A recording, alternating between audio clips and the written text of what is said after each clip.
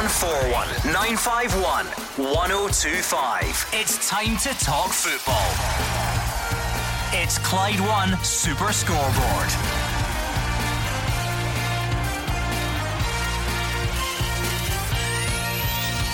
Good evening and welcome to Clyde 1 Super Scoreboard as we kick off a new week in Scottish football. Rangers go 23 points clear, sign Scott Wright on a pre-contract and give Nathan Patterson a new deal.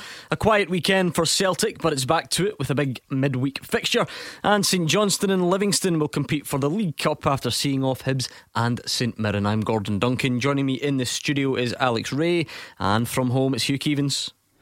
Results have consequences, Gordon. Hibs blew it in a cup semi-final yet again. Hardly fills them with confidence for the visit of Rangers at Easter Road on Wednesday. Likewise, St Mirren out of the Betfred Cup, now facing a tough league game away at Dundee United. But for St Johnstone and Livy, all systems go. A cup final to look forward to, and home games up next against Aberdeen and Kilmarnock respectively. St Johnstone against Livingston in the first cup final of the season. You'll get shorter odds on Elvis being Shergar's jockey in the National. Good weekend of football, Gordon. Aberdeen win to move up to third place. Rangers romp to a 5-0 win to go into a 23-point gap. St Johnstone and Livy will contest the cup final after taking care of Hibs and St Mirren. Plenty to discuss. I think you know the drill by now, but if not, 0141 951 1025. Give us a call, let us know what's on your mind, and if you'd rather tweet, you can do that as well at Clyde SSB. We've got today's stories, if you like. It's all a bit quiet on the transfer front, but that pre-contract for Scott Wright from Aberdeen to Rangers fans, Aberdeen fans, what do you make of that? What about the weekend's action? Rangers fans, it just carries on. Another win, arguably one of the most impressive performances in quite some time. What did you make of it? Celtic fans, all quiet for you, but maybe that means you've had a bit of time to digest everything that's going on at the club. Where do you see your side going from here this week? And of course those League Cup semi-finals as well. Don't hold back. 0141 951 1025. It is a Monday night. We put you on the spot, Hugh Keevins. What was your result of the weekend?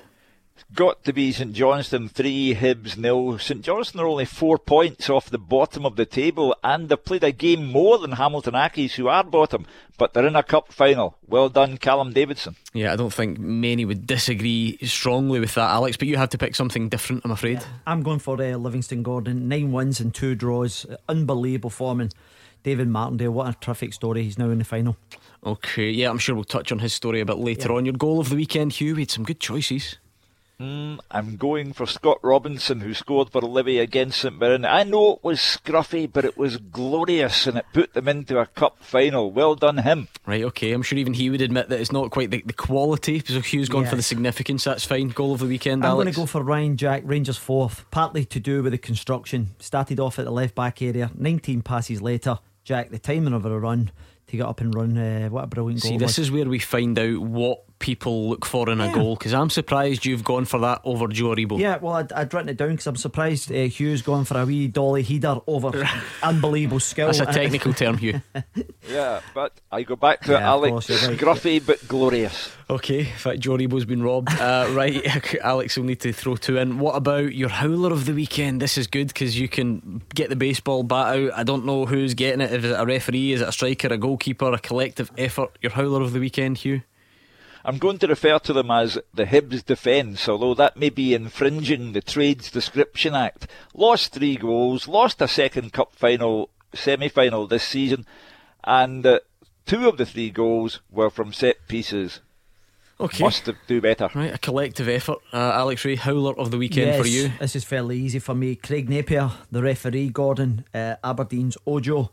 An unbelievable save he done to rob Motherwell of a stonewall penalty. There we go. 0141 951 1025. Let us know your thoughts, your tweets at Clyde SSB. We'd like to speak to you on the phones though, of course. 0141 951 1025. Let's kick off with Stephen Gerrard. We'll look back on the weekend's action. He said the most pleasing thing about the win was that he got a full 90-minute performance from his players. He's also proud to have reached 150 games in charge of Rangers. We asked the players for a 90-minute performance, and I think in the main they delivered that. I thought we looked really dangerous from start to finish. Played with a real urgency today. Worked ever so hard out of possession and done all the right things. And in possession we played some lovely football. We looked dangerous throughout. We could have had the game won in 15 minutes, which is how we wanted the players to start the game. 5 different scorers, a couple of set pieces. So I'm obviously very pleased sitting here. It doesn't really make any sense to be getting ahead of ourselves where we are right now. Today was about taking maximum points. It's a bonus for me the way we done it, because we done it. We had a full 90-minute performance. Against Aberdeen, we come off the game 60-65 minutes, and last week it took us 45 to really get going. So I'm pleased that we had that real hunger and urgency about us, both sides of the game today, and we thoroughly deserved our win. It could have been even more emphatic. In terms of the numbers and the stats, I don't really get involved in it, but what I will say is I'm very proud to have been the Rangers manager for 150 games for sure. Alex, I get the way our football operates here. Rangers at home against Ross County should win convincingly, let's be honest, but the nature of the performance, I wonder where that ranks recently. Would that be up there? Would it be one of Rangers' better ones? Yeah, I think Steven Gerrard said it was a performance over 90 minutes, and that was absolutely right, Gordon. You go back to Aberdeen, 65 minutes I thought they were absolutely tremendous, come off the pace a little bit and allowed Aberdeen back in, but Steven Gerrard would be delighted the way they're ticking along. Ryan Jack comes back into the reckoning at the weekend, gets a goal. You've got Kemar Roof coming back, you get Hollander scoring, haven't not played for a while as well, so things are going well for Rangers at the moment. Hugh Keevins, there was a time when the points gap at the top and the matches played, the games in hand, they had a real significance. You get the feeling that people are not really paying much attention anymore. They know that the gap is big and they know that Celtic have some games in hand, but even at that 23 points now, Celtic with the 3 in hand. Yeah, they know the gap is insurmountable. There isn't a Celtic supporter left in the land who believes that this can be retrieved. 5 different goal scorers, as Steven Gerrard said, and none of them Alfredo Morelos or Jermaine Defoe. And I thought that the Ross County manager John Hughes was magnanimous in defeat by saying, if you think you can play a bit and then you come up against a Rangers side like that, you can think again. Okay, let's go straight to the phones. 0141 951 1025. Stephen is a Rangers fan from Fife, going to kick us off tonight. What's on your mind tonight, Stephen? Hi guys, I was just with a Scott Wright signing today.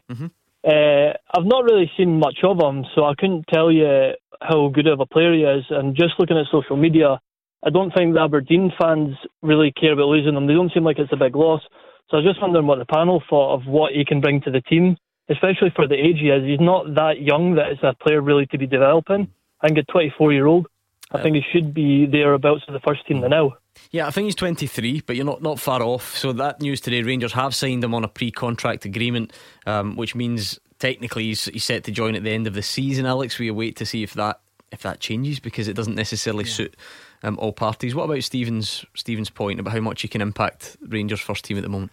I think he'll be looking to come down from Aberdeen. There hasn't been that many over the last 20 years Gordon come from Aberdeen to Rangers. You have to step up because of the Ryan relationship. Jack being the obvious one. Yeah, absolutely. And so I think when you look at his attributes, he's got good ability, he's sharp, he's bright, he can play across the front 3 if you like. So gives Steven Gerrard options. And if you take Kamara as an example, Gordon, came from a smaller club, obviously Aberdeen's slightly bigger.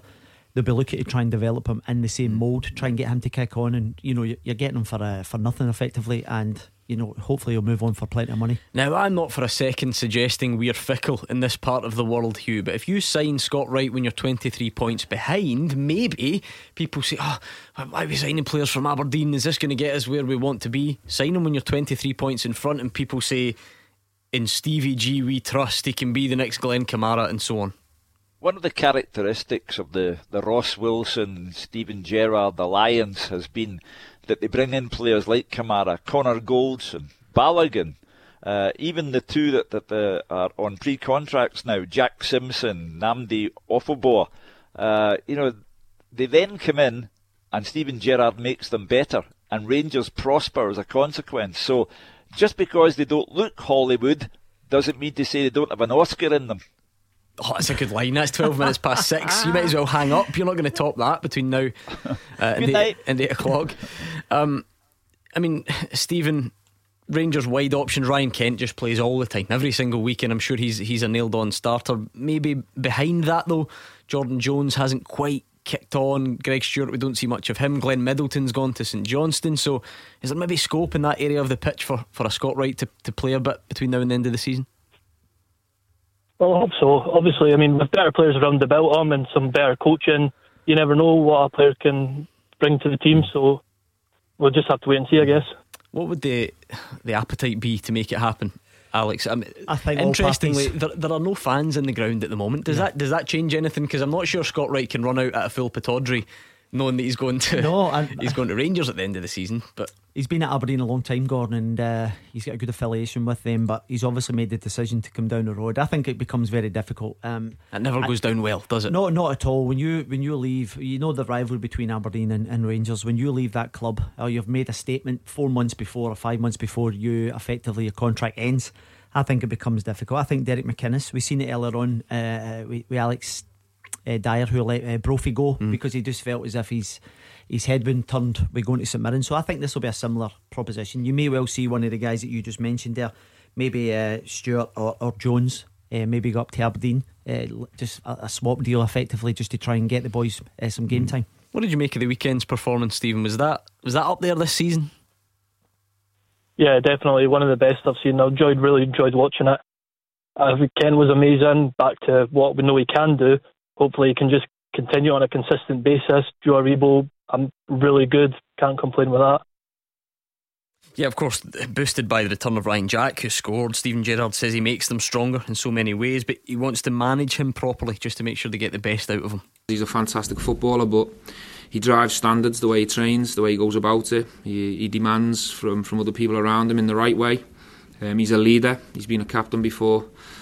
I was really lucky to obviously take on Ryan Jack. I think previous coaches and teams have done a fantastic job with him, so the longer we can keep him fit from now to the end of the season, the better it'll be for us, because he makes the group stronger in all kinds of different ways. So I thought his goal epitomised our performance today.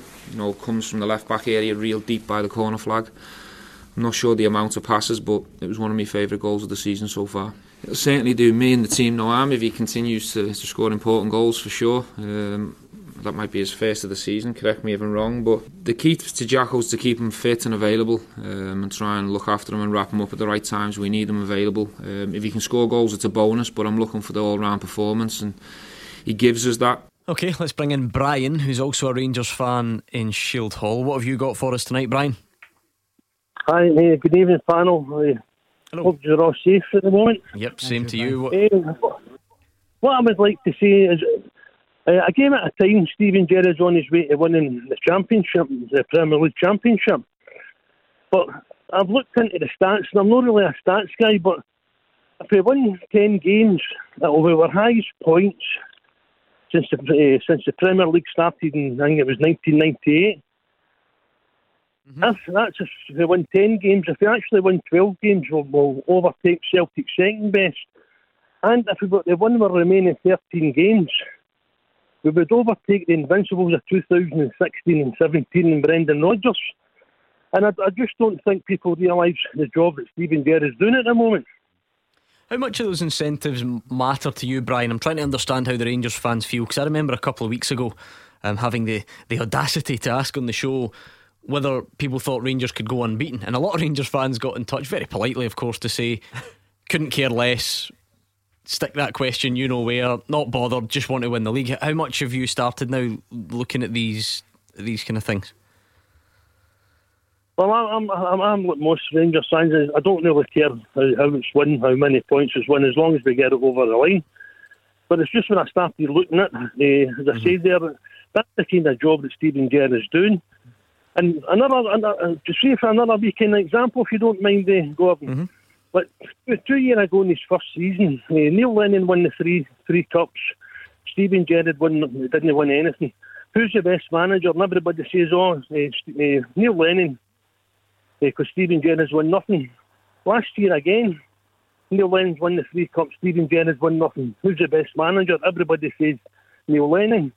See, if I was to ask you in the panel at this moment in time, I don't know if the two firm games get into the qualifiers next year, the Champions League, or it's the year before. Who would you have as manager leading you into the Champions League qualifiers? Neil Lennon, who's won 6 trophies, or Stephen Gerrard, who's not won a trophy yet? Hugh Keevins, you can take that one. Well, I think Brian is typical, and I'm not saying in a bad way, but Brian is typical of the Rangers supporters who've had humble pie to eat for the last 10 years And now they want everything. Of course they should want to win the last 13 and better the invincible season that Brendan Rodgers had at Celtic. That's human nature. And it's also human nature to say, oh, who would you like to manage you? To be fair to Neil Lennon, who's getting all manner of stick this season, to be fair to Neil Lennon, his trophies are there, in the bag, enshrined in history. Steven Gerrard, if you're talking about Europe, of course at the moment you would like to be managed by Steven Gerrard, because in terms of European results over the last 3 years, he has been first class and Celtic have been very poor. But, as I say, we live in the west of Scotland. These are the bragging rights. The Rangers fans have waited 10 years for this moment. But, to be fair to Neil Lennon, his accomplishments are there in the record books. I'm sure if Brendan Rodgers is listening, and I've no doubt he will be down in Leicester, Alex, he would say, hold on a minute, don't forget that our Invincibles was across cup competitions as well. Was, yeah. But the fact that Rangers are even close to that points total, that's tells its own story. Gordon, when that question was raised a couple of weeks ago, I says the Rangers fans and Steven Gerrard wouldn't care less. Now if they go on a run that actually supersedes a Celtic statistic, Rangers fans will go, brilliant, that's something I want. And that's just the way it works in the west coast of Scotland. So I think for Rangers it's just a case of trying to get the games a game at a time, trying to get over the line and then focus on the Scottish Cup.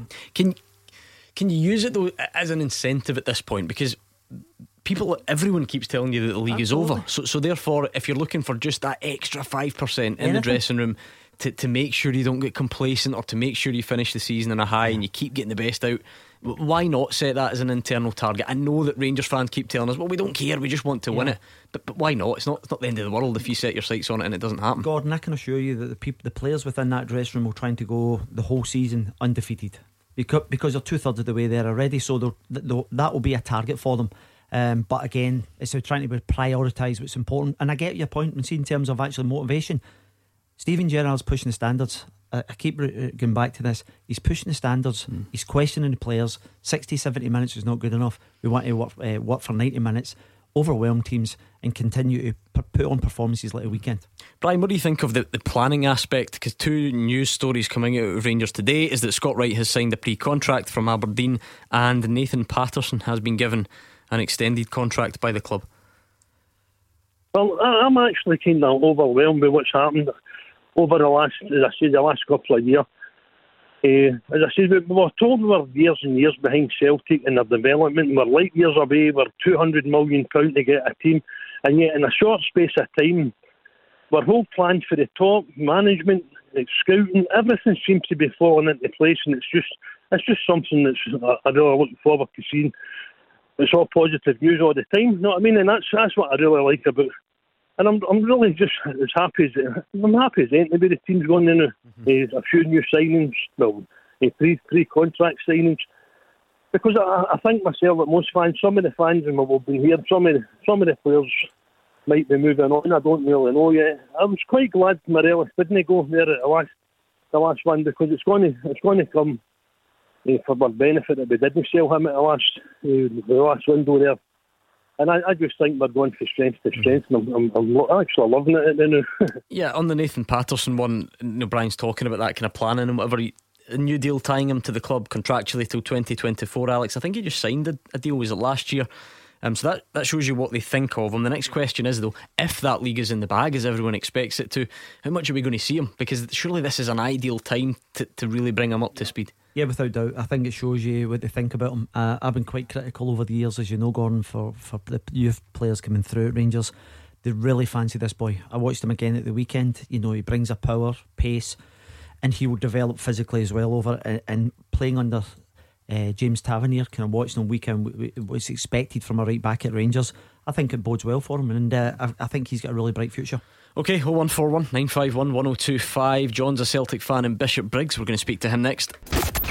You are the voice of Scottish football. Call 0141 951 1025. Clyde 1 Super Scoreboard. Alex Rae is in the studio. Hugh Keevins is at home. How's that equipment treating you tonight? I know you had some teething problems on Friday. All right? Yes, well, I've been all over it today. But when this lockdown ends I'm going to get that power saw that Alex Rae cuts trees with down at his place, and I'm going to take it to this room, and I'm going to take it to the equipment, and I'm going to take it to the curtains, and I'm going to take it to anyone who comes near me. Do you know what? I laughed the other day because when you're having the problem, someone tweeted in something along the lines of, "I'll tell you, all he needs is a broadband splitter so that he can something a USB and it can." And I thought, you must be joking. Yeah. You must be joking. See, if I tell him this stuff, that will just send him over the edge. Yeah, my son-in-law said to me at 5:30 tonight, "You need filters." I thought that was a kind of cigarette. I think we'll leave that there. Right, let's bring in John and Bishop Briggs. Hi, John. Hey, just a quick point about that caller that was on there, about the Invincibles. Mm-hmm. That's totally impossible. The Invincibles, you need to go a full domestic season unbeaten. That's a very special name for a very special achievement. It's an achievement they could never achieve because St Mirren knocked them at the cup. And if they want that name, then they need to get back and play St Mirren. It's just totally impossible. So maybe go to the league unbeaten, but no Invincibles. Invincibles has to win every domestic game and go undefeated in every domestic game. Yeah, Hugh, I mean, I did make that point. Celtic's run was unbeaten domestic trophies. Although, you know, this is what we've got to look forward to, I guess. Yeah. I mean, John is being factually correct.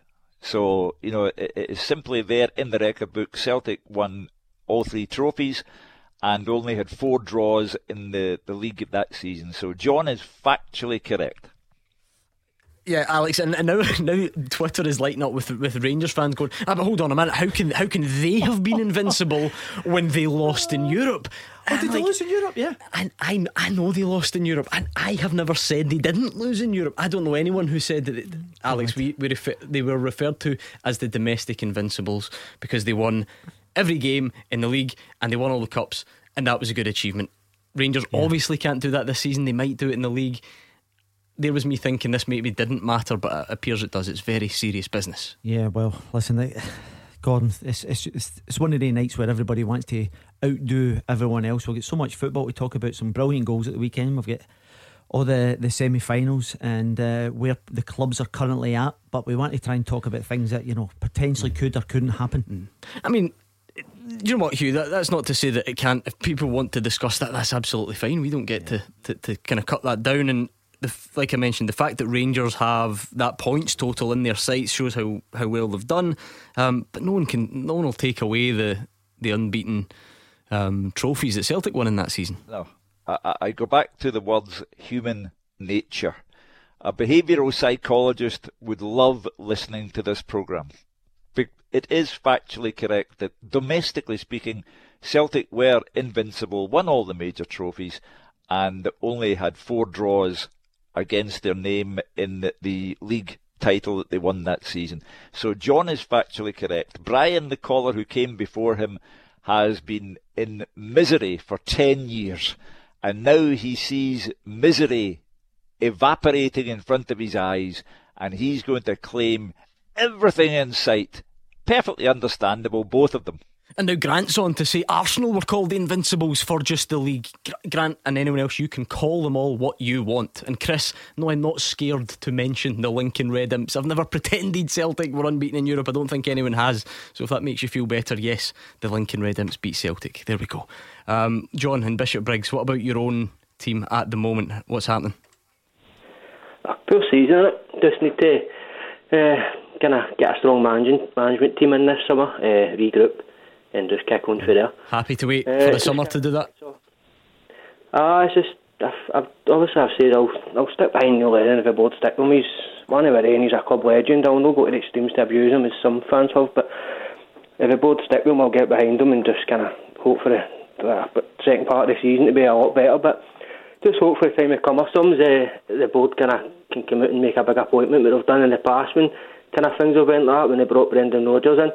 When we started with dominance and bringing a big name like Martindale in as well. Just hopefully Dermot Desmond steps in this time and comes for a big name. John, who would you like to see come in?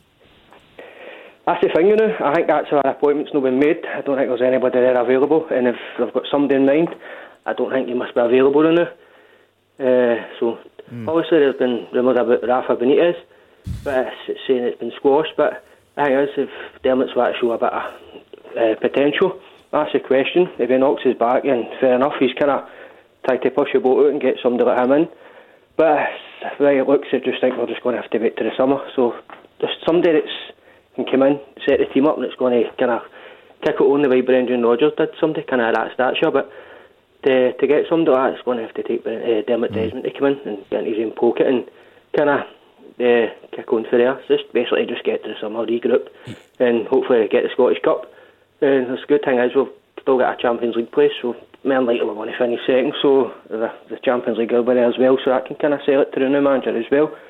Hugh, I was just going to say, Hugh, the sort of day-to-day nature of our football up here means it's felt like an extremely quiet weekend for Celtic. We don't often go this long without a game. We've not heard from Neil Lennon in a few days. There's been next to nothing, and maybe just a bit of quieter time for fans to kind of sum up what they want to see next. Straight back to it tomorrow, of course. I'd imagine we hear from Neil Lennon again ahead of the midweek fixture. That then reignites everything, then back onto the field. Can you win the game? Can you avoid defeat?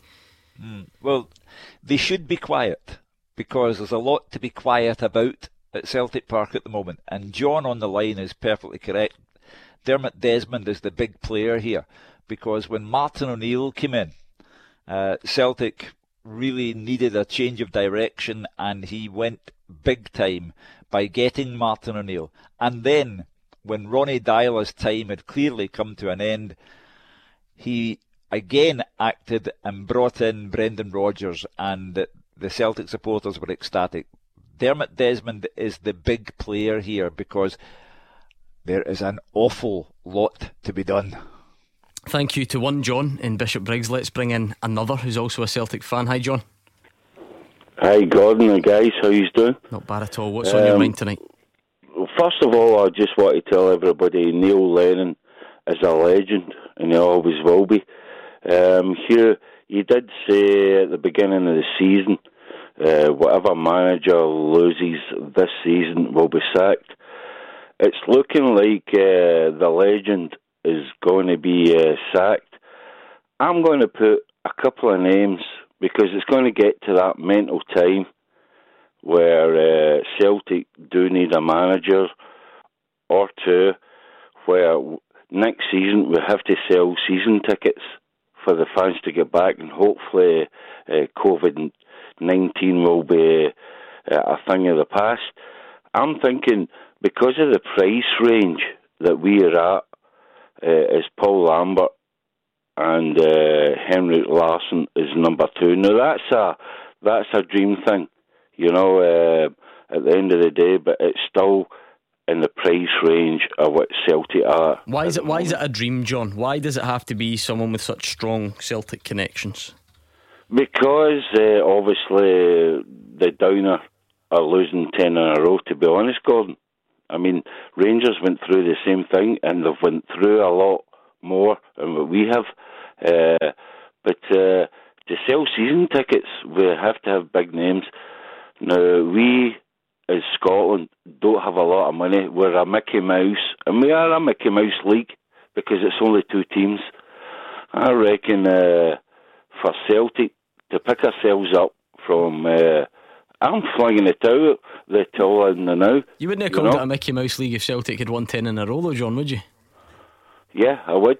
Because at the end of the day, I've got mates that are Rangers supporters, and we all discuss the football, and we all say it's a Mickey Mouse league. Right, well, I'll respectfully disagree, because I love it, right? No matter what anyone says, I love it, Hugh Keevins, and I think that just takes away from everyone's achievements. John's a Celtic fan who's trying to pretend that he would have called it Mickey Mouse had Celtic won 10 in a row. We can go around in circles on that all night. He wants Paul Lambert and Henrik Larsson.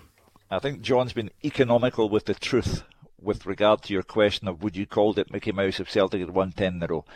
With regard to Paul Lambert, plain speaking, Paul Lambert has done nothing in his managerial career to suggest that he has earned the Celtic job. Henrik Larsson, likewise, I mean, for many, many people, the greatest player ever to wear Celtic's jersey, but Henrik, in terms of coaching, management, has done nothing to suggest that he could turn the club around either. Also, he's with Ronald Koeman at Barcelona. I'm not sure he'd be leaving Barcelona for Scotland again. So there's a lot of thinking to be done. And who does the thinking, Gordon? Will Peter Lawwell be the chief executive who in tandem with Dermot Desmond picks the manager, or has Peter Lawwell come to the end of his time at Celtic? These are all of the questions that have to be answered. With regard to the Celtic connection, that got Celtic Martin O'Neill and Brendan Rodgers, both a very big and strong Celtic connection from their beginnings in Ireland. That's why I don't think that Rafa Benitez is going to be knocking on anyone's door to say, you know what, I've always fancied managing Celtic. So I think they'll have to look elsewhere. Yeah, listen, to be fair to Paul Lambert, I think he did well. He won a couple of promotions with Norwich back in the day. However, he's on a really difficult run at the moment. I think 4 wins in his last 13. I was highlighting it to yourself at the weekend. He's not in a particularly good run. So I think people are going to pluck ex-Celtic players out. Obviously Larson that, but there's no way. The caller Johns who says it's a Mickey Mouse league, he's not going to leave Barcelona to come to Scotland as a number 2. So I think there's a big decision for the board to make. I'm really fascinated because we get callers going, Neil's a legend and we're going to keep to him to the summer. The problem is if it continues in the vein that it's on at the moment, it becomes very, very difficult, and we're still waiting on this review. We're almost at the end of January. It's been very quiet. Hugh says they should be quiet. I think a lot of Celtic fans out there are actually looking for the board to come out and show which way they're actually going to go at the moment, because they need to know, Gordon, because this can't go on any longer. Let's thank John and quickly bring in Mark. I think he's got a point to make that ties in. Hi, Mark. Hi guys, how you doing? Not bad, how are you? Aye, not bad. Just in regards to that call there, he's saying like Scottish football's a Mickey Mouse league and what have you. Now, I wish you'd asked him what did he put down as a good league. Is he putting down the English Premiership? Because I think it's been the most boring league ever this year in the English Premiership. Really, really boring. I'd rather watch a Scottish game all day. I think it's a lot better. There's a lot more passion in it. And English football this year for me has just been so dreadfully boring. Do you know what? On a personal level, I agree, Hugh. John's point to an extent, it's not perfect, obviously. We've got 2 teams that are the only teams that can really win the league, and that has its own difficulties for everyone else. But I don't know. You've got to look at where the Mickey Mouse comment comes from, and whether it would have beaten the same if circumstances this season had been different. Well, I would not describe the English Premier League as Mickey Mouse. I do take. I don't think Mark's point. Mark's not saying it's Mickey Mouse. He's talking about if is that what you want? Is that what you class as brilliant and ours is terrible? He's not saying the English Premier League's Mickey Mouse. I think it's a league of very high quality. It remains such. I think it's been a hard watch this season because of COVID-19. Yesterday we watched a game, Man United and Liverpool FA Cup tie. Had that been watched by the 75,000 at Old Trafford, we would have been thinking, wow, this is great. It was still great without the fans there, but I think the loss of fans can reduce the wow factor, the entertainment level. I mean, the comparison just does nothing for me, really, Mark, to be honest. I think I'm a bit like you, because what's the point, really? Tell us what you're enjoying about Scottish football this season then, because it's harder without fans, isn't it? No, it is, but I just think it's a lot better. Just to pick up on Hugh's point there, I mean, there's been some quality games in Scotland this year, and there's been no fans. You know what I mean? So, and they've been a great watch, but you can't just go like that after there's fans there. It would be amazing because of the game. The product's still the same, no matter if there's fans there or not. Yeah, absolutely. Like, I think it's I don't know how we suddenly stumbled into is Scottish football good or not debate. I think there's plenty of other time for us to soul search and do that. I'm not sure we need it right now, but thank you very much to Mark for sticking up for us. That's all good. 01419511025. More of your calls next. Clyde One Super Scoreboard with Thompson's personal injury solicitors. If we've learned one thing this year, it's to listen to the experts. Bowie at breakfast. On the next show, man of the moment, Nathan Evans, King of the Sea Shanties, is going to have a wee Zoom chat with us, which I'm quite excited about, but also slightly worried about, because apparently he wants to pull me up about something. We're on the air from 6. Live from Glasgow. Bowie at breakfast. With the Scottish Sun. For the best football news and opinion online, thescottishsun.co.uk/football. Clyde One. 0141 951 1025. This is Scottish football's league leader, Clyde One Super Scoreboard. Hugh Keevins is in the man cave, Alex Rae is in the studio, and they're both waiting for you. 0141 951 1025. Let's not hang about, go straight back in with Robert, who is in Thornley Bank tonight. What have you got for the panel, Robert? Yes, it was just for Alex. I hope his mum's happy. I thought the Ryan Jack goal was probably the goal of the season. You were talking about the Shankland goal, but I thought the movement from the Rangers' point of view, from their own corner flag all the way up to the ball went in the back of the net. I thought it was absolutely unbelievable football. Yes, and I'll give Yogi Berry's due when he turned around and says that that's how football should be played. Just to see what the panel think about that. Yeah, I said when Shankland was on last week, Alex, it was the earliest ever goal of the season debate. And I did also say to you earlier, this just shows you it depends what you're interested in. Shankland's is unbelievable as far as long range strikes and vision and all the rest of it.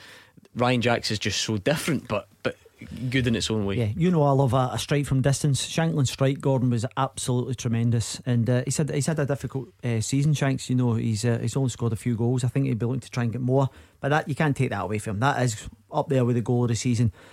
If you're looking for a constructed goal of the season, like proper football tiki-taka from left back, 19 passes and then finished by Jack, that most certainly is up there. And I think Stephen Gerrard says that's the goal that pleased him most so far this season. Robert, how good is it to have Ryan Jack back amongst the Rangers team? I'm honestly delighted he's back there. Absolutely delighted. And the other point I had to say was about the Celtic having their 10 in a row. The Rangers were in that league for 4 or 5 years. And there was that easy 4 or 5 years before Rangers actually went in that league. And I think Gerrard's done over the time what he's had to do to stop the 10 in a row has been magnificent, absolutely magnificent. Yeah, I mean, Hugh, how can you say that Celtic were going for 10 in a row when Rangers weren't there? How can you say Celtic were invincible when they lost in Europe? How can you say Rangers are going to be invincible when they lost to St Mirren? I think we need to strap ourselves in for an interesting couple of months. I'll confine myself to the seasons in which Rangers were not in the Major League. That was Rangers' fault. They mismanaged their own affairs all the way to administration and liquidation, and then had to go back to the bottom league. So the Major League does not go into a state of suspended animation because Rangers or any other club are not there. Rangers weren't there through their own financial mismanagement. What does Ryan Jack bring? Because Alex, already we're kind of going round in circles on various things. If we're trying to keep it about this weekend, just for a minute, what does Ryan Jack bring back to that Rangers team? Because you can't really be too critical. Obviously they've been winning games, that they're miles ahead, but maybe, just maybe, if you were looking for something, you could say that the last few performances hadn't quite been at the heights previously, and then that was put to bed at the weekend. Gordon, what does he bring to the table? Stephen Gerrard told us earlier on in his post-match about Ryan Jack. He says he's a leader. He brings standards to the training, and he loves working with them. Every time you listen to Stephen Gerrard talk about Ryan Jack, it's always in a glowing praise, and I think he'll be absolutely delighted he's back at the right time, Gordon, because you don't want to lose players of that ilk for too long, even though they're winning. And it's another option. You know, as I said at the weekend, there were 7 full internationals on the bench, so they have a raft of players who can come on and change the game at any given time. And I think Ryan Jack will be I think it'll be pivotal over the next couple of months. Robert, earlier on I actually think it was a Rangers fan who phoned in to sort of bring it up and talk about going unbeaten or something along those lines, and points totals for Celtic. So this is a great thing. You can't blame me. I didn't bring it up, and I can now see the phone lines lighting up with other Rangers fans going, we don't care about that. We just want to win the league. It doesn't matter how it happens. What are you hoping for? What are you expecting between now and the end of the season? Well, I'm just hoping for it, Bill. If I'm right enough, is it 9 more games Rangers need to win before they win the league? Yes, I think so, Alex. Is that right? Yeah, I think it was 10. It was at 10 at the weekend, someone said, and possibly 9. But that would mean that if they went 9, Celtic would have to win whatever's left, 16 games for Celtic or so. So there's a lot of football still to be played. And I know a lot of football still to be played, because I know that Celtic have got Hamilton, they've got St Mirren at home, so I'm expecting to beat Hamilton and St Mirren without being disrespectful to the two clubs. But against Celtic, I expect them to beat these two teams, and we've still got another couple of games to go playing Celtic.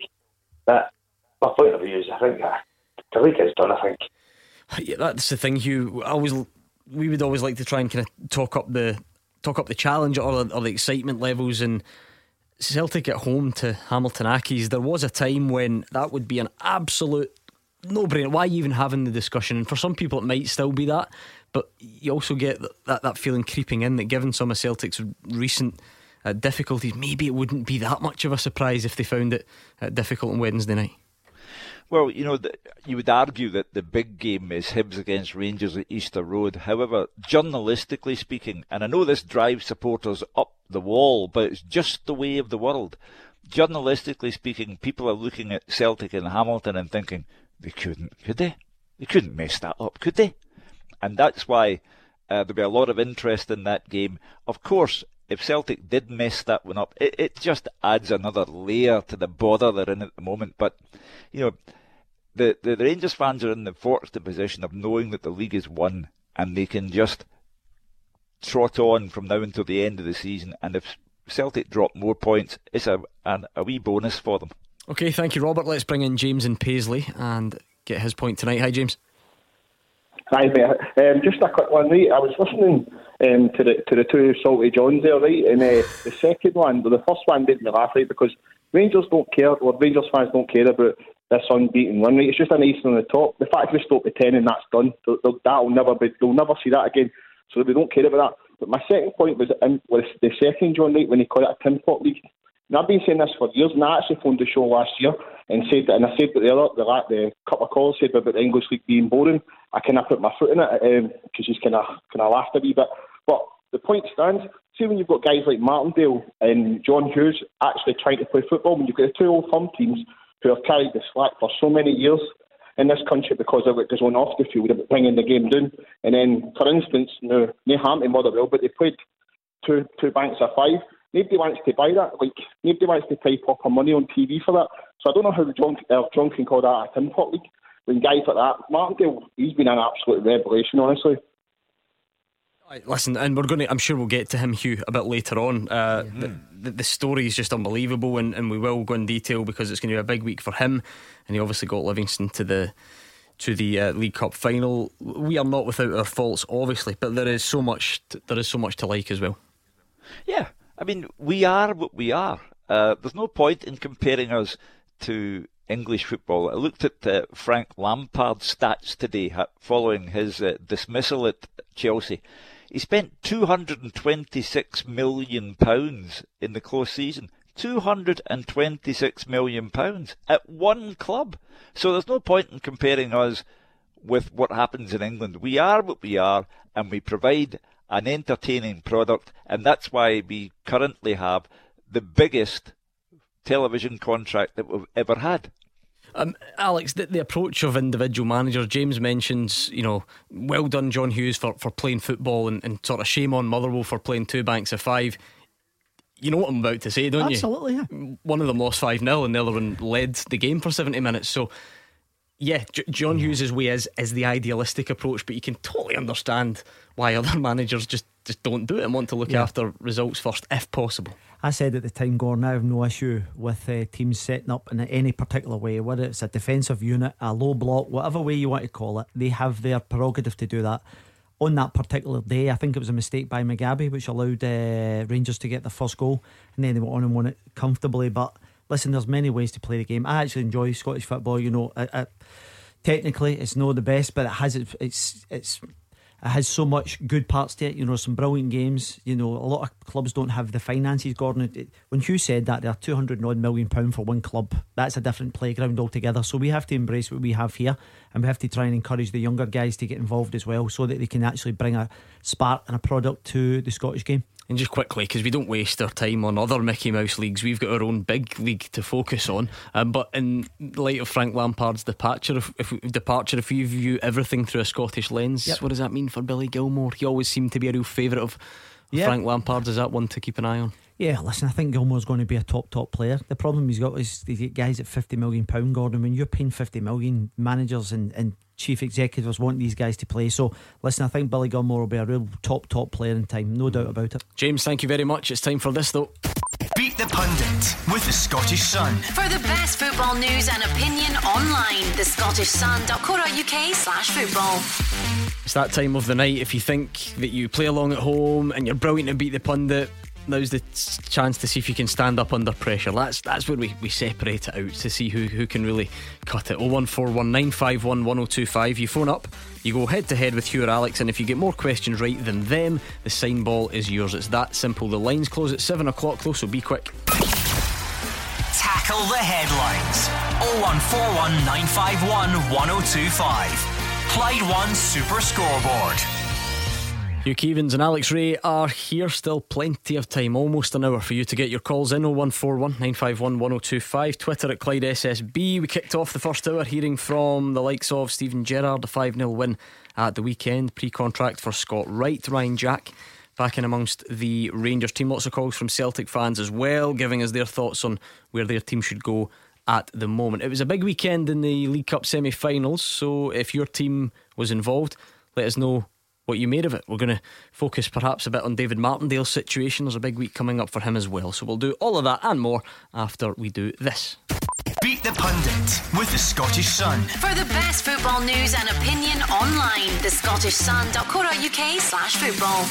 A new week, a clean slate. You never know what to expect on Beat the Pundit. The pundits haven't been in great form since the start of 2021. Alex Rae's given me that look. He's been no bad, to be fair. I think they steadied the ship a little bit last week, so we'll see how they get on. One of them is going to take on Robbie, who's a Rangers fan from Newton Stewart. How's it going, Robbie?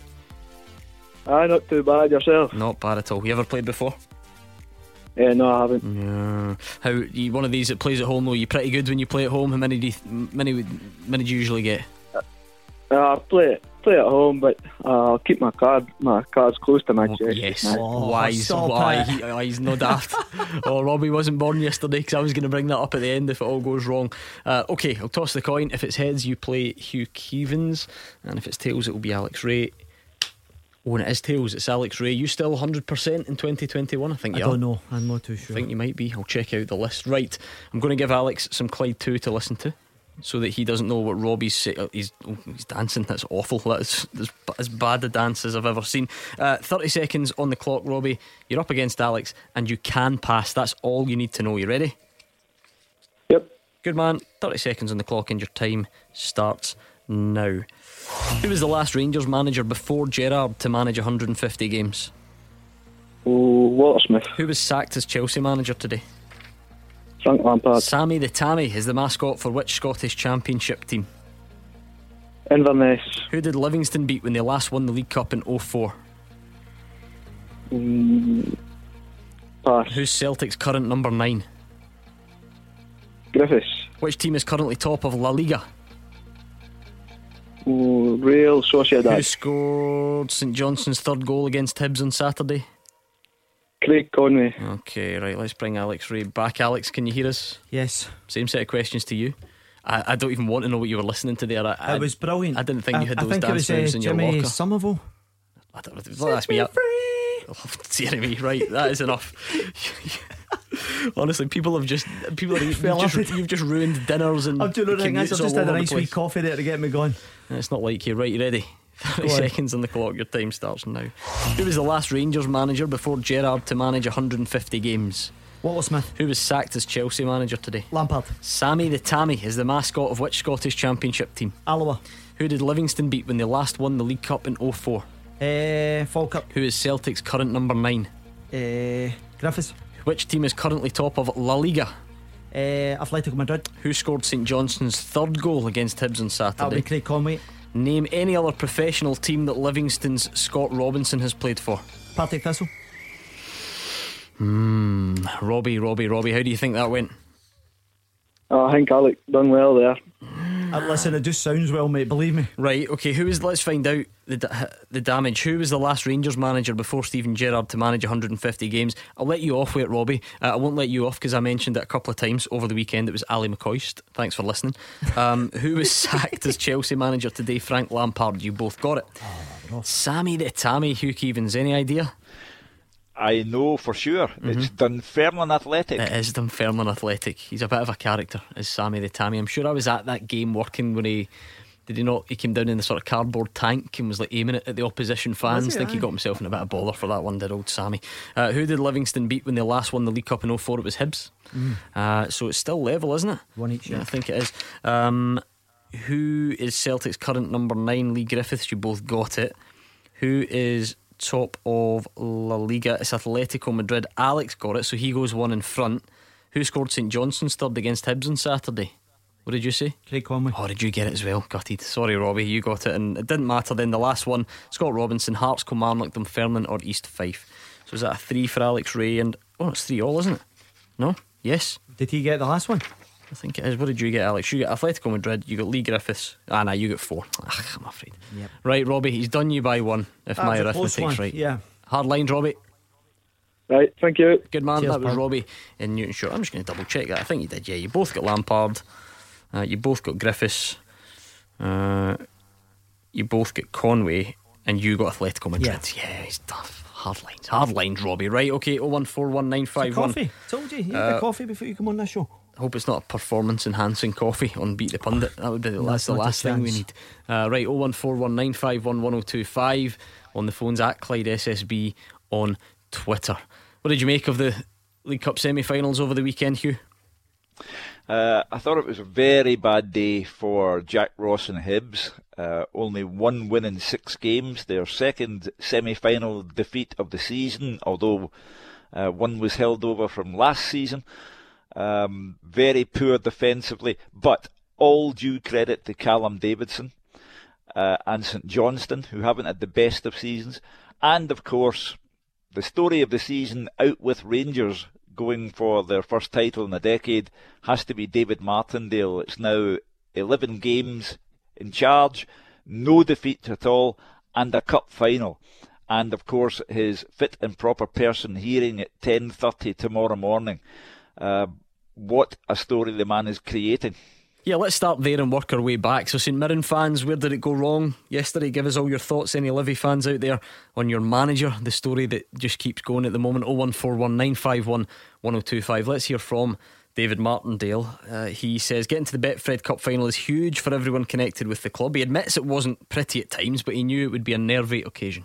Delighted to get out the dressing room because the volume's at top maximum volume, so quite happy to get out the dressing room. The boys are in there singing and dancing. I think it's more about the club. I'm just absolutely delighted for the people at the club, the community, the fans. It's been a horrendous year for everybody, and if that can give a wee bit of positivity to the fans, I'm delighted, absolutely delighted. I think the ball's away to the local hospital. That's what I think. It's not always going to be pretty, and as I said to the boys at half time, I said nobody remembers how you get to the final. You just remember when you're in the final. And I've played at lower level obviously, but I've played in semi-finals myself, and they're not always pretty. There's a lot of nerves play a big part in the game. Even if you'd asked me at the start when I took over as caretaker manager, like, you'd have probably said it would be great to win the next 3 games, next couple of games, it would be great, but you would not. I never thought I'd be sitting here 11 games undefeated and going into the League Cup final. We've got Calum on the line. Calum is a big follower of all things Livingston. Calum, what did you make of it yesterday? Absolutely incredible achievement, obviously. Probably understatement of the year, but I mean, in terms of you guys watching, probably not exciting in terms of the football played and things, but I mean, if we look back at it and maybe we go on to win it or we get to the final, which we obviously have, I don't think that we're going to be that bothered about it. I think it highlights that obviously defended incredibly and into the final, of course. I think you just need to look at the team though yesterday, in terms of the recruitment over the last few years. We've had a lot of incredible players at the club, guys coming from nowhere, basically the likes of Scott Pittman, signed for the likes of Bowness, used to play with Broxburn Juniors, I think, with David Martindale actually. Yep. In the middle of the park. Josh Mullen in for Albion Rovers initially, boys with unknown quantities, the likes of Fitzwater and Guthrie, and I think people like Nicky Devlin too, not new to Scottish football but not a lot of top flight experience. I don't know, I'll put it to you, I think there's not a better Scottish right back out there at the minute on form. I don't think it's awkward for me to speak about maybe him going into the squad for the Euros. And again, another great piece of recruitment, obviously, Scott Robinson, who I think just epitomises Livingston, scored the winner yesterday at East Fife 4 years ago, part-time, impressed while playing against us in League One. So that shows obviously how far we've come. Yeah, on that point, I mean, we are obviously we are bogged down. That's the wrong phrase, but we focus very much on the Glasgow sides here, Calum, and obviously Rangers down in the third division at the time and worked their way back up. But that aside, I was thinking about this yesterday. The Livingston story. You must be the roller coaster club of Scottish football, really, in the last, I don't know, 20 years or so, because we mentioned and beat the pundit there that 2004 cup victory, where the club's been, then to get back to where they are now. What's so special about this current group? I don't know personally. I mean, it's just incredible, obviously, what's happened. If you look at obviously our form recently, it's since Davy Martindale's come in and taken the job permanently, it's been incredible. I just obviously spoke about Scott Robinson there, but for me, he sort of epitomises what we're all about. Obviously, you spoke about it there yourself. We seem to get written off a lot. People now kind of realising that we're not going to go away. I think Robinson's work rate, determination sort of sums up the whole club for me. Boys will play wherever they're asked just to do the job for the team. I think if you look, across the even world football, you can point out players. Maybe you take somebody out of a team, or they get sold or whatever, they'll be a lot worse off. But for me at Livy, I don't think there's one kind of star player. For me, it's a complete team. It's no individuals. If you take someone out, they replace with somebody just as strong. I think that's been proven as well over the last few years. Losing top players like Gallagher, Kelly, Halkett, Dykes, and we've managed to replace them. Yeah, I have to say, I think one of the key things for me is the recruitment. I actually really like the boy Serrano at left back. I think he does brilliant, and then you've got the experience in the middle of Ambrose, Guthrie. I think the additional Bartley in the middle of the park is that spirit. One of the players that I used to watch as a young boy was Graham Sibbald. Craig Sibbald when he was at Falkirk, Gordon. I think he's got 100 games in GIF time, and you're looking at him and I thought, but he's really kicked on as well. Robinson up front is just kind of charges about like nobody's business. I think he's got 6 goals his last 5 goals in his last 9 games, Gordon. So it's a guy in form. I'm absolutely buoyed what I'm watching here, because it's a temporary manager. They've given him the position, hopefully after tomorrow's hearing.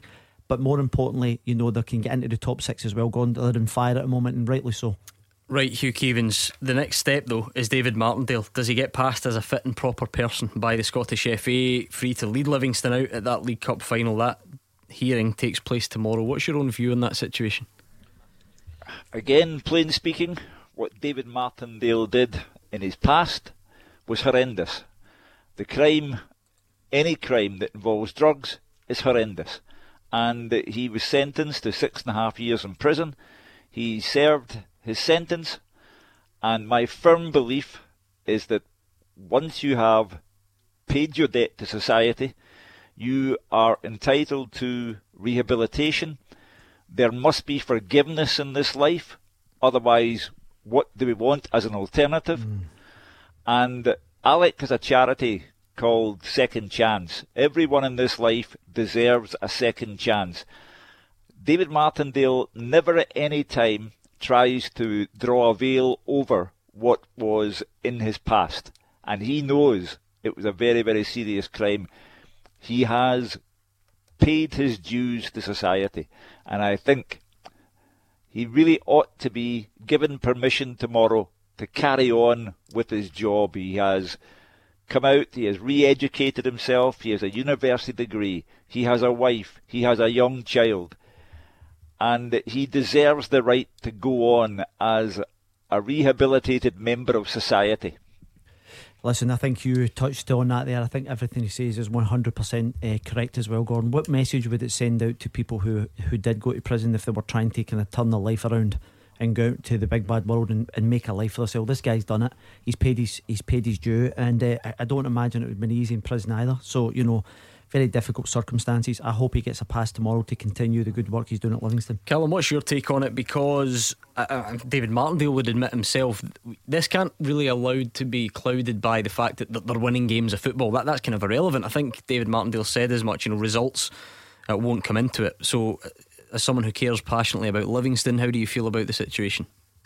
I think the guys there have nailed it on the head. I think they're spot on. I think a lot has been said about Davy. He's a breath of fresh air around Scottish football. Everyone I've spoken to agrees about that. He just says it how it is, sort of no cliches, and and no messing about. You just get complete honesty, which for me I think is very refreshing, but obviously a lot made about his past. Of course that's going to be brought up. Personally for me, I think I can only judge him off sort of my experience with Davy. Lucky enough to not sort of know him through the club and being involved in the media type of things, and he's honestly a top guy. You just got to look at him. Recently he's auctioned off his Manager of the Month award to the Kick Mental Health charity, for example.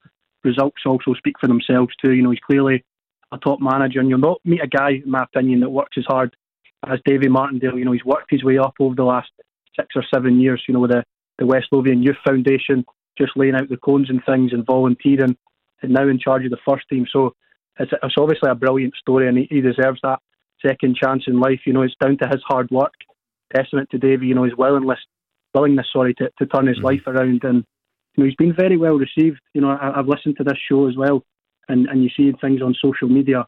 He's very well received by almost every single fan across the country, which it's almost unheard of these days, and he's universally liked, and at the minute almost worshipped at Livy, and hopefully that can continue, and the SFA can make the correct decision. Yeah, Callum's got a bit of inside track there, working closely with David Martindale at times. Callum's also on his Talk Livy podcast, so he knows his stuff. Thank you very much to Calum for joining us on the line. For every winner, though, on the flip side of that, St Mirren fans. Alex is in Cardonald. Was that a tough one to take yesterday, Alex? Well, first of all, guys, I would like to wish Livingston all the best in the final, and congratulations for winning the game.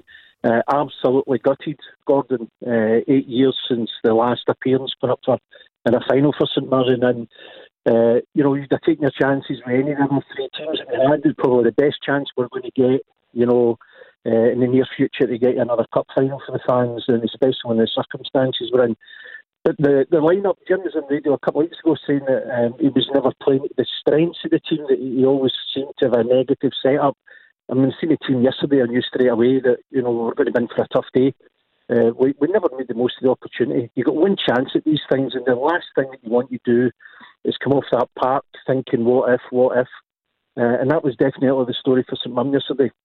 Yeah, you could argue we could have had a penalty and make it 1-8 at one point, but we've never done enough. The first half we never turned up, and after beating Aberdeen and beating Rangers, and more importantly beating Rangers in the fashion that we did, we were abysmal yesterday. We were absolutely abysmal until the last 10 minutes, when we threw everything up front. Created a couple of half chances. John O'Beaker should have scored with a header. We're tactically naive. The 2 young lads, McPherson and Ham in the middle of the park. Bartley and Holt showed their experience. Every time they get near the box and they felt a wee nudge, they threw themselves down, and then Livy threw the ball into the box. That was going to be the tactics. We should have known it. But we set ourselves up far too negatively going to win a game which was there for the taking. But as I say, congratulations to Livingston. Did you feel like Eamon Brophy a bit of a tough shift up against, because Livingston's defend very resolutely, and you look at guys like John Guthrie, Effie Ambrose, for instance. Was it a bit of a tough ask? Was that what annoyed you, the sort of final third, if you like? Well, I think what annoys me is we didn't create enough chances for Brophy. If you look at Effie Ambrose, he's criticized in the year, and I really fancied it with Brophy up against him, but he needs another forward playing alongside him. You need an Erwin or you need a beat up there to win a flick on, and Brophy's got the pace to get by the 2 centre halves, but you need to get the ball up the park, and that was the issue. The first half we never done it, and the second half we're knocking in 25-30 yard diagonal balls. McAllister's a brilliant ball in the back post, but that isn't the kind of game that Brophy's going to need. What he needs is wingers getting to the byline and cutting the ball back so that defenders have to turn. St Mirren haven't done that for ages, but we've done it against Rangers. The goals that we scored against Rangers were balls that were played, dangerous balls into the box from 18 yards to the touchline. We never looked like doing that yesterday, as I say, until the last 10 minutes. And the last 10 minutes is too late by then. Hugh, there's always going to be an added frustration when you lose to a team round about you. We said this in the build up to the games. These were 4 teams where the 4 sets of fans would all believe that it could be their year. Sometimes when you go out to Celtic or you go out to Rangers, you just have to hold your hands up. But Alex and the St Mirren fans sensed that there was a chance there, and that's where a lot of the disappointment comes from, I'd imagine. Well, I can only say to Alex, history repeating itself, because St Mirren beat Aberdeen and Rangers and you think, oh, they could do this. In 2004, when Livingston beat Hibs to win this cup competition, when David Hay was the Livingston manager, Hibs had put out Celtic and Rangers. So that's what happens in life. When you least expect it, the wee team hits back. Yeah, but a real disappointment for Jim Goodwin and everyone involved. I said at the weekend, all four managers would have thought they had a good opportunity, but they just didn't do enough on the day. And the actual goal they gave away, they'd be disappointed, Gordon, because it's just a ball into the box. It's almost the type of goal that you know Livingston are capable of, so you then need to be up absolutely. Well, the thing is, Robinson wins the initial header, Gordon, and you think to yourself, how does he actually do that when you've got all the big centre halves in there? So it'll be disappointment. And as the caller said, Alex, there, particularly after beating Aberdeen and Rangers. Right, Alex, good to hear from you. Hopefully we'll do it again. We better take a breather. I've got a full-time teaser for you as well, and plenty time for more calls coming up next. Taking your calls on Scottish football. 0141 951 1025. This is Clyde One Super Scoreboard. Alex Rae and Hugh Keevins are here. We're about to speak to Jimmy in Yoker, but I'll quickly give you your teaser tonight, courtesy of Eric Duff, who sent it in. If you're out there, and unfortunately I know we've all got a bit more spare time perhaps at the moment, if you think you could come up with a question to test the pundits, the address you need is fulltime at Clyde1.com. So Eric is looking for the last 8 Scotland internationals to play for Man United. It doesn't include Scott McTominay, so it's before that. Can you name the last 8 Scotland internationals to play for Man United? Hugh? Brian McClare. He is on the list. Well done. Alex Rae. Darren Ferguson. No. No, what am I thinking about there? Darren Fletcher. Fletcher, that's it, yes. I was wondering, yeah, right, well okay. done, yeah, Darren, just the 80 caps for Darren Fletcher. Yep. Okay, look, we'll leave it there. That's a great start. Darren Fletcher, Brian McClare. I'm not telling you the time frame yet, but if I need to later I will. More? Go on then. Gordon McQueen. No, so he's out with that last 8. Sure, There you go. See, so we're looking for the last 8 Scotland internationals to play for Man United before Scott McTominay. Darren Fletcher, Brian McClare, both on the list. Gordon McQueen did, but he's not one of the last 8, so he doesn't count. Jimmy is in Yoker. Let's just quickly see, because I think on a similar topic, Rhys Campbell tweeted in to say that the SFA make a fair few mistakes every season, but if Martindale wasn't to get the job, it would be a real sad day for Scottish football. It's very inspiring for people who want to change their lives and do something good. Jimmy, I think that's the topic that you're on about. Is that fair? Yeah, how you doing, guys? Hope you're all keeping safe. Thank you. I worked in Glasgow for many years under the rehabilitation offenders, and let's not judge everybody by the cover. I heard Hugh and Alex saying that. No, I mean, what would society be like if we didn't give everybody a chance, a second chance? I mean, David Martindale's done a fantastic job in football, but I've looked a wee bit more into what he's done. He's done a lot for the community, etc. He's made a mistake in his life. There are a lot of the guys that used to come through our books and that, there's some of them are rascals and that. And yes, some of them could have been quite naughty. But, David Martindale's paid the price, and he paid the price of prison, and he served his time, and he's come back, and he's been a credit to himself and his family. So I'm hearing people saying, well, listen to him talk. I mean, listen to me talk. I'm from Partick originally, for Hugh's old place. I talk just the way I talk. So because David Martindale seems people say, listen to him, he talks like a wee Ned. Well, that's the way David Martindale talks. I sent a letter to David. I've not done a reply, and I wish him all the best. He made a mistake in life that we've all made in times for times, Gordon.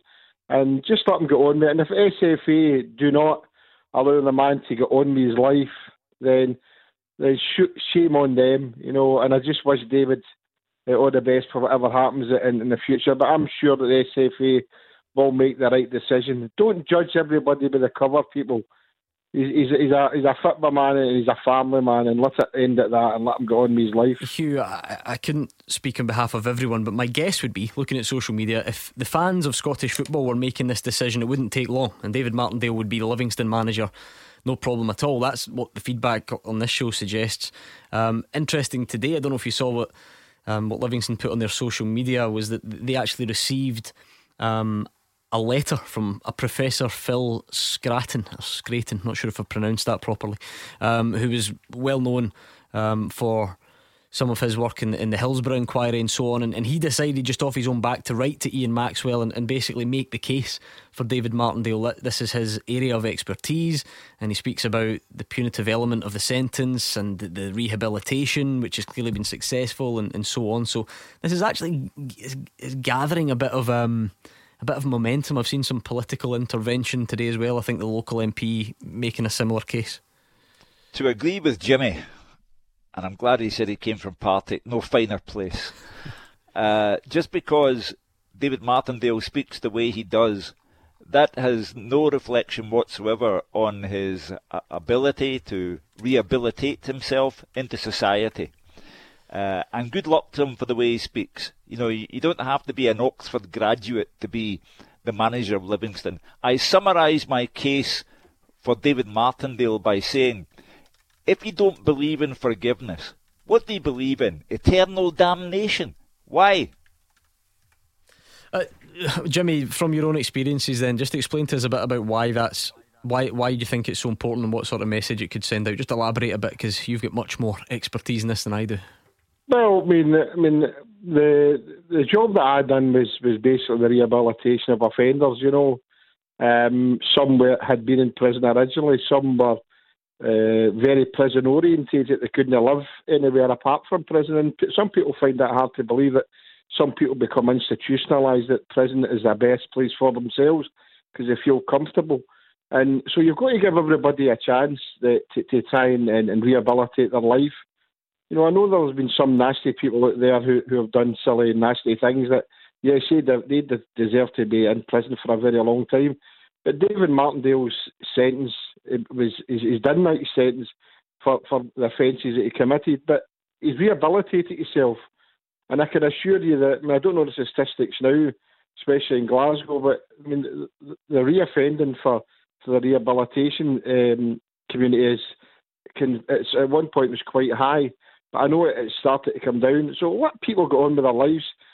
Because somebody's done something silly in their life or a criminality, then don't keep judging them. You know, you've got to let them live their lives, and I get a good pleasure for seeing guys and women as well who come through our organisation that they actually manage to take part in society. Don't keep pointing the finger at these people and you treating them like lepers. There's no lepers. They're human beings, and they've got a lot to contribute to society. And I'm sure that the outcome tomorrow for David Martindale will be very, very good. Yeah. And I hope it is. I'm sensing a lot of support for him, Alex. I'm just looking at social media, and yeah, as I said, we've got Jimmy on the line here who works with people, Gordon, to try and rehabilitate them. And as I said, if you're going and getting a degree and then you're starting at the very bottom of an organisation and working your way up to the first team manager, you have to commend people for that, Gordon, because it's a difficult road. You know, it probably goes against some of the characteristics of certain people, and he's done that, and he's in a good place at the moment. Regardless of the way he talks, I love his post-match interviews. See, when he went like that, the boys away to the hospital, I thought that was brilliant, because it wasn't a classic game. He's calling it as he sees it, and I'm sure the SFA will do the right thing tomorrow. Physics Man says, in terms of Martindale, every sinner has a future and every saint a past. He's been a revelation for Livy. That's from a Rangers fan. PR admitting it on Twitter. He says, first time I heard David, I thought, who is this? But that was ignorant of me. Getting to know him better, all I want is success. Thank you very much, Jimmy in Yoker. Great to hear your thoughts on it. 01419511025 on that or anything else. If you want to get back to the football at the weekend, that is absolutely fine. So many good responses to this teaser. I'll get to that in just a second. Let's bring in Graham, who is a Rangers fan from Bellshill. How's it going, Graham? Good evening, how are you doing? I'm not bad, how are you? You well? Good, I'm well, I'm very well, good thank stuff. you. What's your point? I just wanted to add to the debate about the Invincibles and all that kind of thing you were talking about with the Rangers team, and something that popped into my mind, which hasn't really been discussed, was the fact that on the 18th of February we've got Royal Antwerp coming up in the Europa League, and you know, Steven Gerrard's been very good at tweaking the team and, you know, making some slight changes, but I wonder, with the gap and the strength of where we are in the league, whether his focus might shift more on the Thursday games, because obviously it's a competition that we're still very much pushing to try and proceed in, and perhaps we might see the team change slightly for the league games if the gap remains as it is, and more focus on the Thursday games. Alex? Yeah, I think it's Royal Antwerp that Steven Gerrard now has to negotiate at the end of February, Gordon. And they're a decent team. We Buffo was on the phone saying they've got good characteristics. I think the priority is most certainly over the coming 4 or 5 weeks will most certainly be the league, depending on how that plays out. But I think he gives every game the same importance. They do the same work. I don't see them changing anything to try and supersede, to try and put emphasis on it another. The league for me is the most important thing. The thing is, Hugh, no one would argue with that. But given how good Rangers have been, and given that the draw, let's be honest, I'm not for a second saying it's easy, nowhere near it, but it could have been a lot more difficult. There must be a real urge within Rangers to want to progress and go as far as they can, especially given that the league, in all people's minds, is pretty much done. Well, first of all, Antwerp very much come into the winnable category for Rangers. They're beaten better than Antwerp. Secondly, there is plenty of scope for change if you want to rotate between domestic and European football. There's plenty of scope there for Rangers. A squad who on Saturday, for example, scored 5 goals, 5 different goal scorers, and as I said, Jermaine Defoe didn't get one and neither did Morelos. So goals come from all over the place for Rangers. I think they can easily handle, without anyone developing nervous anxiety over it, I think they can easily handle their European commitments and their domestic commitments in tandem. Not a problem.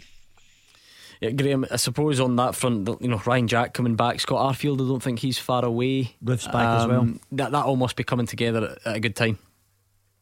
Yeah, definitely. I think the team's really strong at the moment. I was really encouraged as well by the introduction of Patterson at the weekend. So, with the amount of games that Tavernier's been playing, that's the kind of point I was making, that we might see Patterson play more at the league games towards the end of the season, and somebody like Tavernier maybe getting a rest. But yeah, I'm really encouraged that, the fact that the injured players seem to be making a return as well. We're looking strong. Would Scott Wright come in ideally this month, Graham? Especially if we're still in all competitions so far, then certainly I would like to see that. If a kind of financial deal can be brokered with the club, I think it would do the lad well as well to get in with the team, and you got to wonder if his focus will remain on Aberdeen for the rest of the season now that he's looking beyond that.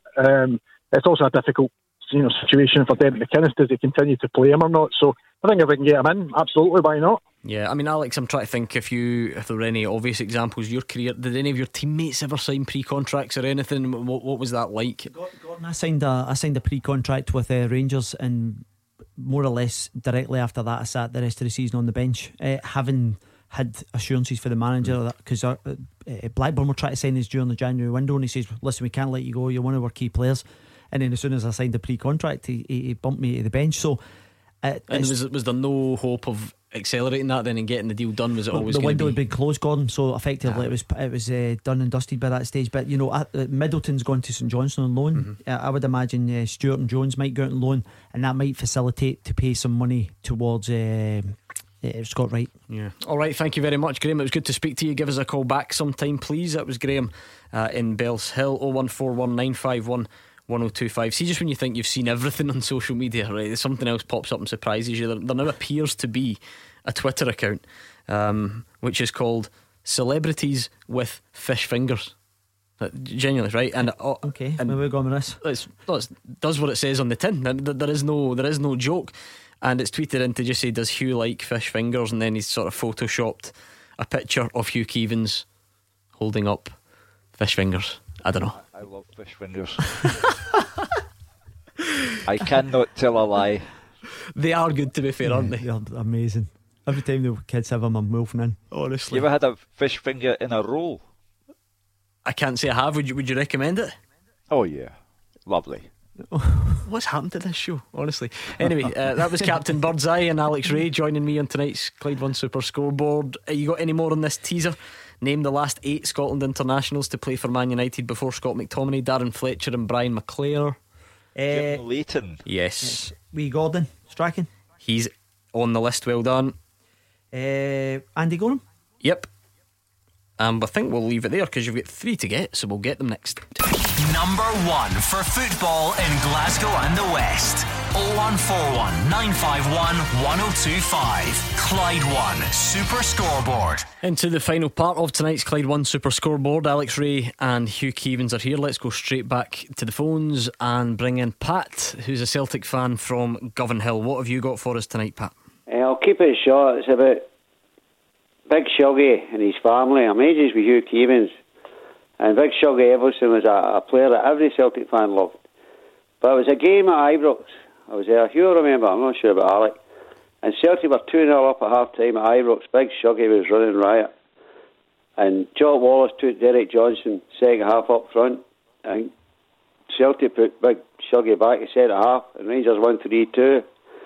I'll never forget that game for the wrong reasons, right enough. But he was one of these characters. Every fan loved him. And all the best to his family and the people in Iceland. And yeah, well said, Pat. That was sad news. Hugh Keevins, I know you've got a story for everything, but I know in particular that's a player you remember well.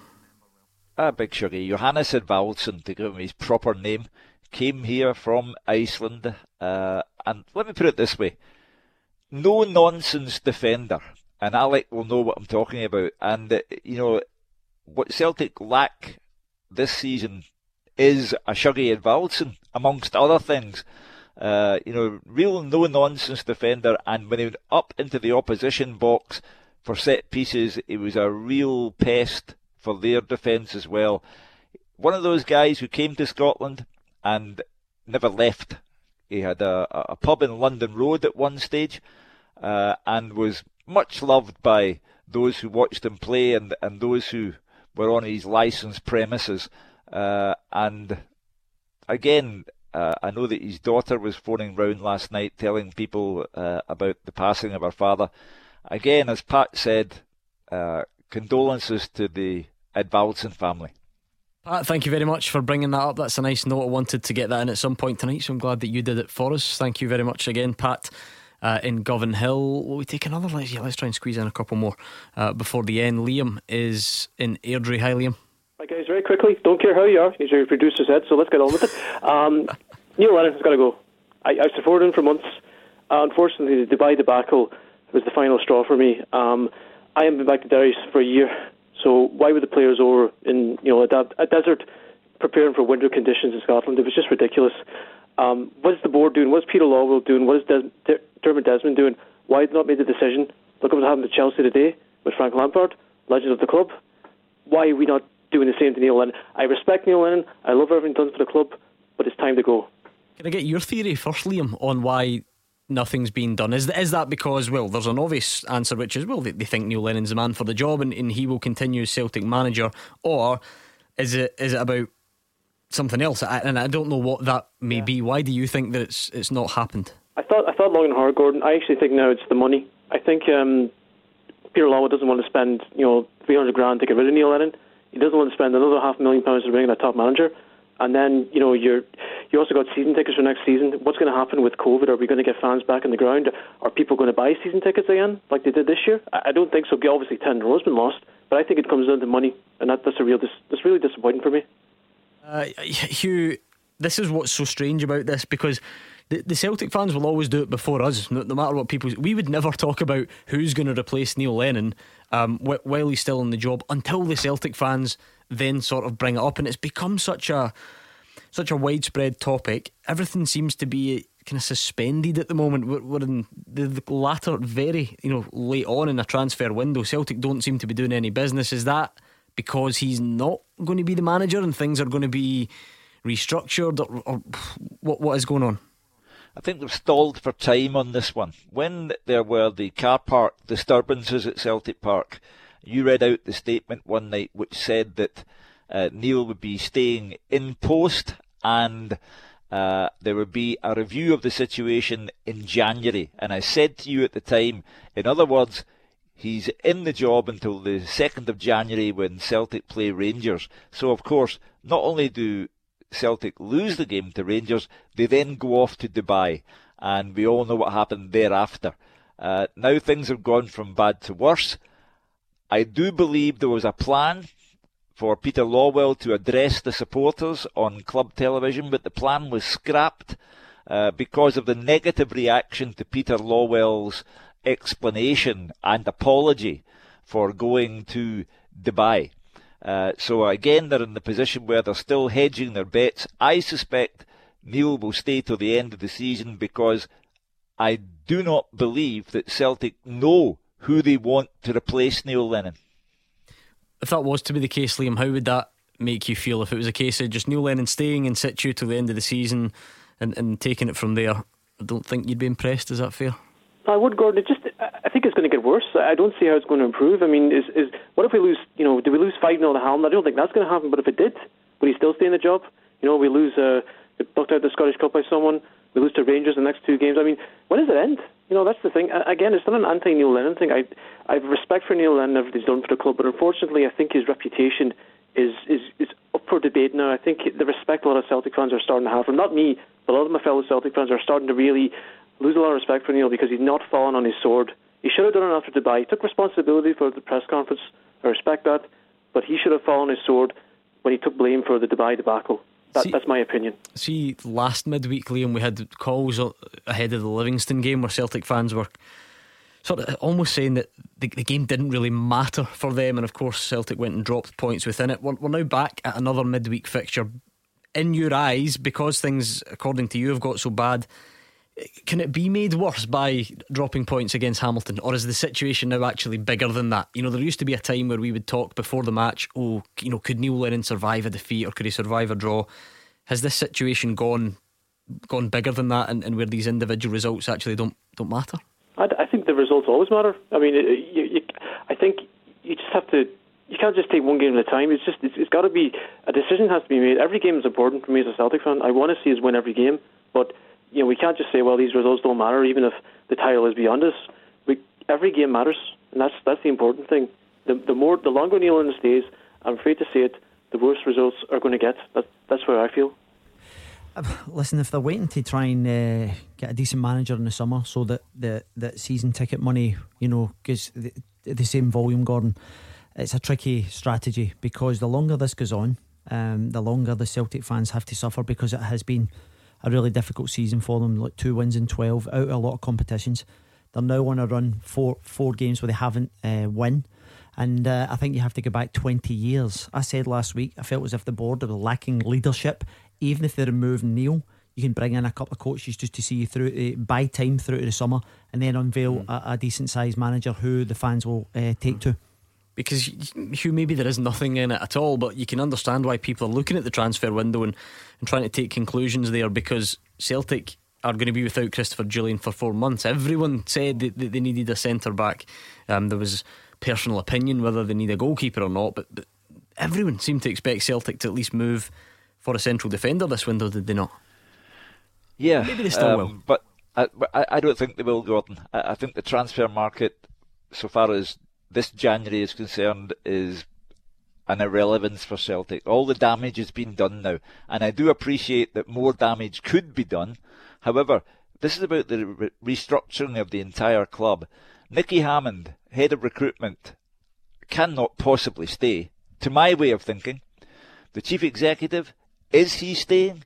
Only Peter Lawwell and Dermot Desmond will know that, because Peter Lawwell, if he is staying, would have to be central to the process of picking the next manager.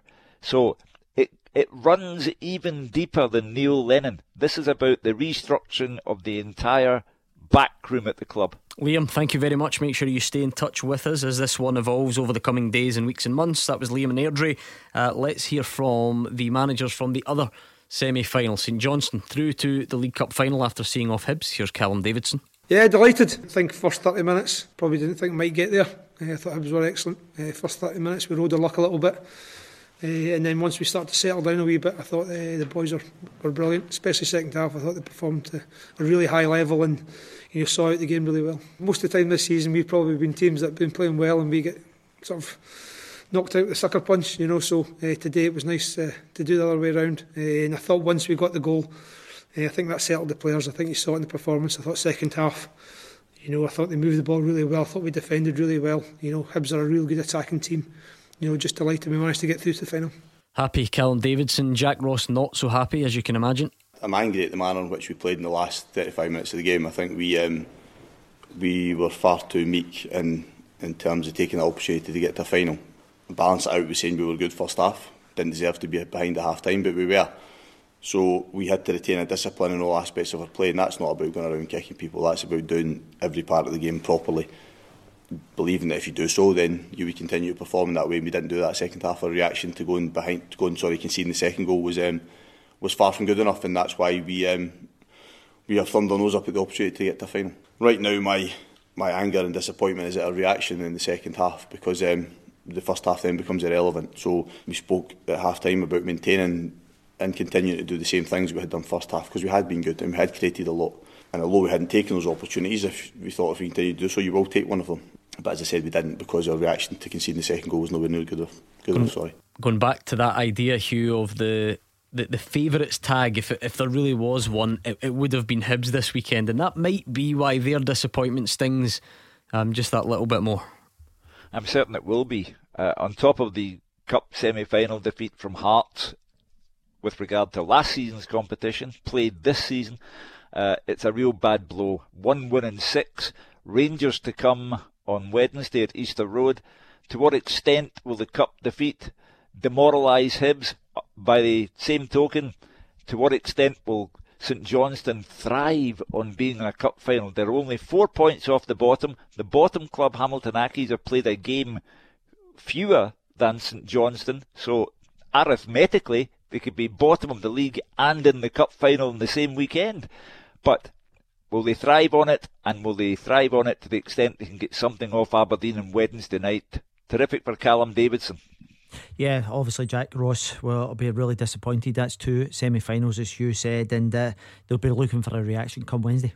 Right, we need to round off this teaser. What a response on Twitter. Jerry Campbell, Colin Moffat, David Wilson, Milo Lorimer, Bobby Boy, Craig McGregor, Alex, all throwing in some good names. Eric Duff wants you to name the last 8 Scotland internationals to play for Man United before Scott McTominay.